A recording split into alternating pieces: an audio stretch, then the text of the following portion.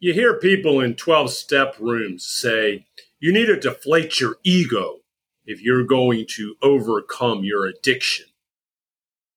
That is not true. We all have an ego. We're human beings. Now let's set the record straight. Welcome again to another episode of the 1% in Recovery podcast, where we encourage you to laugh every day. Work hard. Work hard in your relationships. Work hard in your job, in your business. And also to love unconditionally. Just spread more love out in the world. It will come back to you.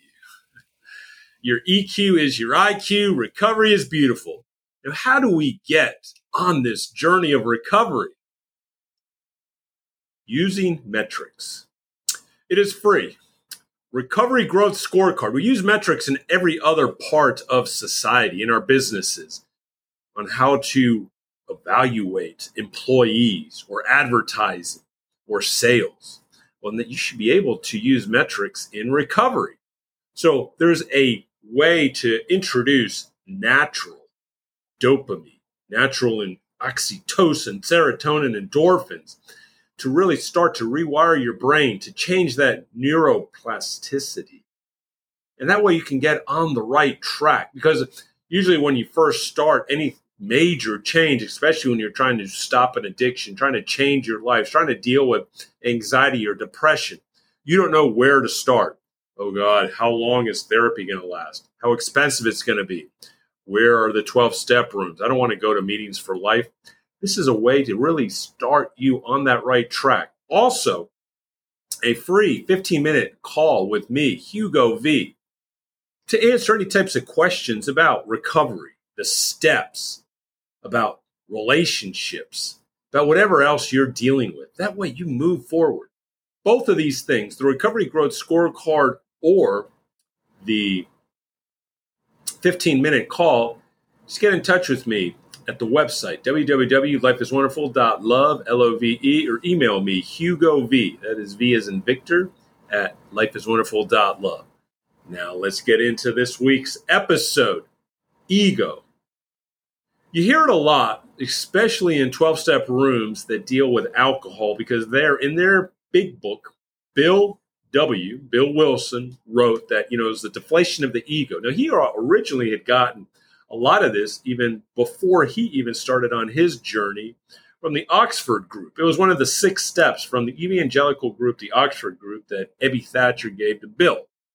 So there's always been this talk about ego back in the late 1920s and the 1930s. You see, the big book was written in 1938. They were talking about this all the way back in 1934. Well, a lot of things have changed in the last 85 years now in 2023. There's been a lot of advances in psychology, in understanding addictions, in understanding the brain. Ego is part of being human. We all have an ego. The question really has to be is if you're an addict, where is your ego? Are you probably delving too much into that unhealthy ego instead of the healthy? What are characteristics or definitions of an unhealthy ego? An unhealthy ego is someone who's very critical of others, very judgmental of others, manipulates others, always feels that the world has to revolve around them, that they have to be in control, that they have this feeling of superiority. They get very defensive. You can't say anything to them. They're very arrogant. That is the unhealthy ego. And I can tell you, I was always very defensive. I always felt like, you can always feel like this judging instead of just letting people be. See, that is the unhealthy ego. And part of that has to be developed through developing your character. It's being part of human. It's also part of having healthy EQ, emotional intelligence, understanding healthy mental health. So let's take the opposite. What is healthy ego? A healthy ego is someone that does have emotional intelligence. It's very aware of all their feelings. And also, if someone else has unhealthy ego and they come at them, and they can understand where this anger, this fear, this hurt is coming from, and not take what this other person is saying or doing personally. So that is what usually happens. We take things so personally. In reality, it's got nothing to do with us. And that's why we got to be able to almost to step back, pause, and look at where are we with our emotions or with even our own actions and behaviors. Have we done something to cause this hurt, this pain, this anger? And we have to then see where is it. Most of the time, it has nothing to do with us, and it's really our ability to react. Because what is very attractive to people is people that have healthy egos. There's also a part, like I said, an unhealthy ego is arrogance. Now let's all bring in, since we're here in football season, and the most popular figure, whether we're talking about college or NFL right now, is Deion Sanders. And Deion is very clear that he's very confident in who he is and what he attempts to do. And don't confuse his confidence for arrogance. And one of the things I've listened to a few of his interviews, I've now become a big Deion fan, just like a lot of people. We all want him to be successful, but he's going to be successful because he works hard. And he also has the mental game to be successful. But what he says is, I wear this cologne of confidence. I love wearing cologne. I have a variety of colognes. I wear different ones each and every day. I always want to smell good. But he is right. He is right on the money. There is nothing like having confidence. And if you're a man and you're looking to either find a woman or even have your present woman feel more attractive to you, have that air of confidence. They find that attractive. It's the same thing for women. Men find women with confidence attractive. It is the number one thing. If you're out in the singles game or even you're in a relationship and you need to kind of spice things up, it's usually because you're acting, thinking, living in fear and insecurity, being unsure. No one likes that, man or woman. So understand confidence and understand how that is part of a healthy ego. So emotional intelligence, confidence, that is a healthy ego. And that's what I'm going to step into. I don't talk about alcoholism or compulsive gambling. It's out there. I mean, I address it in certain topics.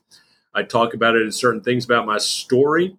But I love to live in faith. I just love to live in my emotions. I love to live in my goals. I like to tell you where I am going.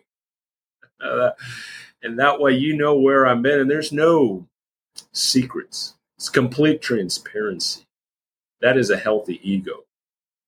So going back to what alcoholics always try to talk about, deflating the ego. And this is where they're completely wrong because it was written by a white, straight male.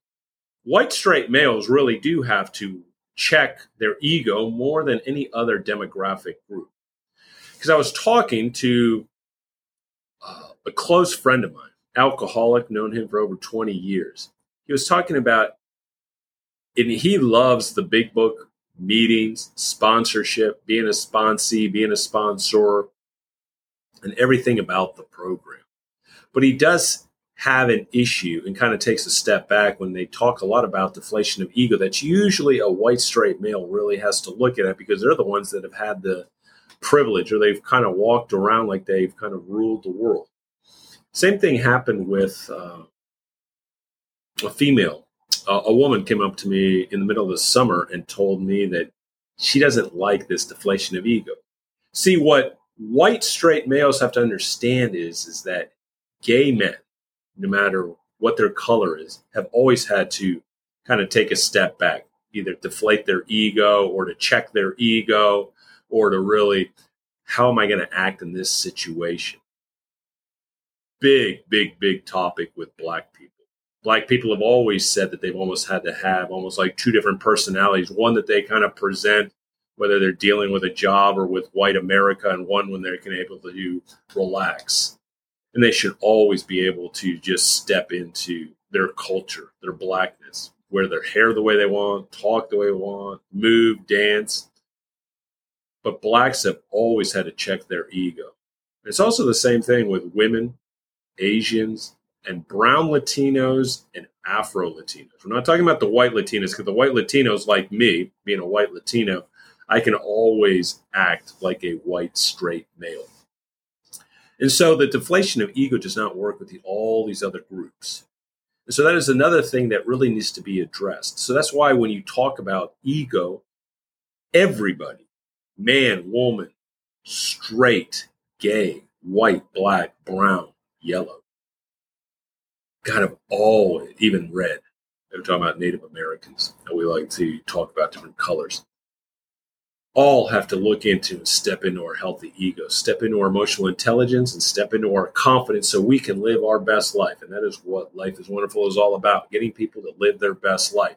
And if you're unsure about how to get confidence and character, just came out with a new course, Strong Character, Strong Leader Blueprint. 6-week course. We go through 12 character traits, 12 spiritual principles are the same. 3 questions to each character trait. It's a course, and it gets you thinking on how to develop who you truly are so you can live the life that you have been destined to live and the one that you should be living. With that, step into that healthy ego, and we will conclude this episode of the 1% in Recovery. Life is wonderful.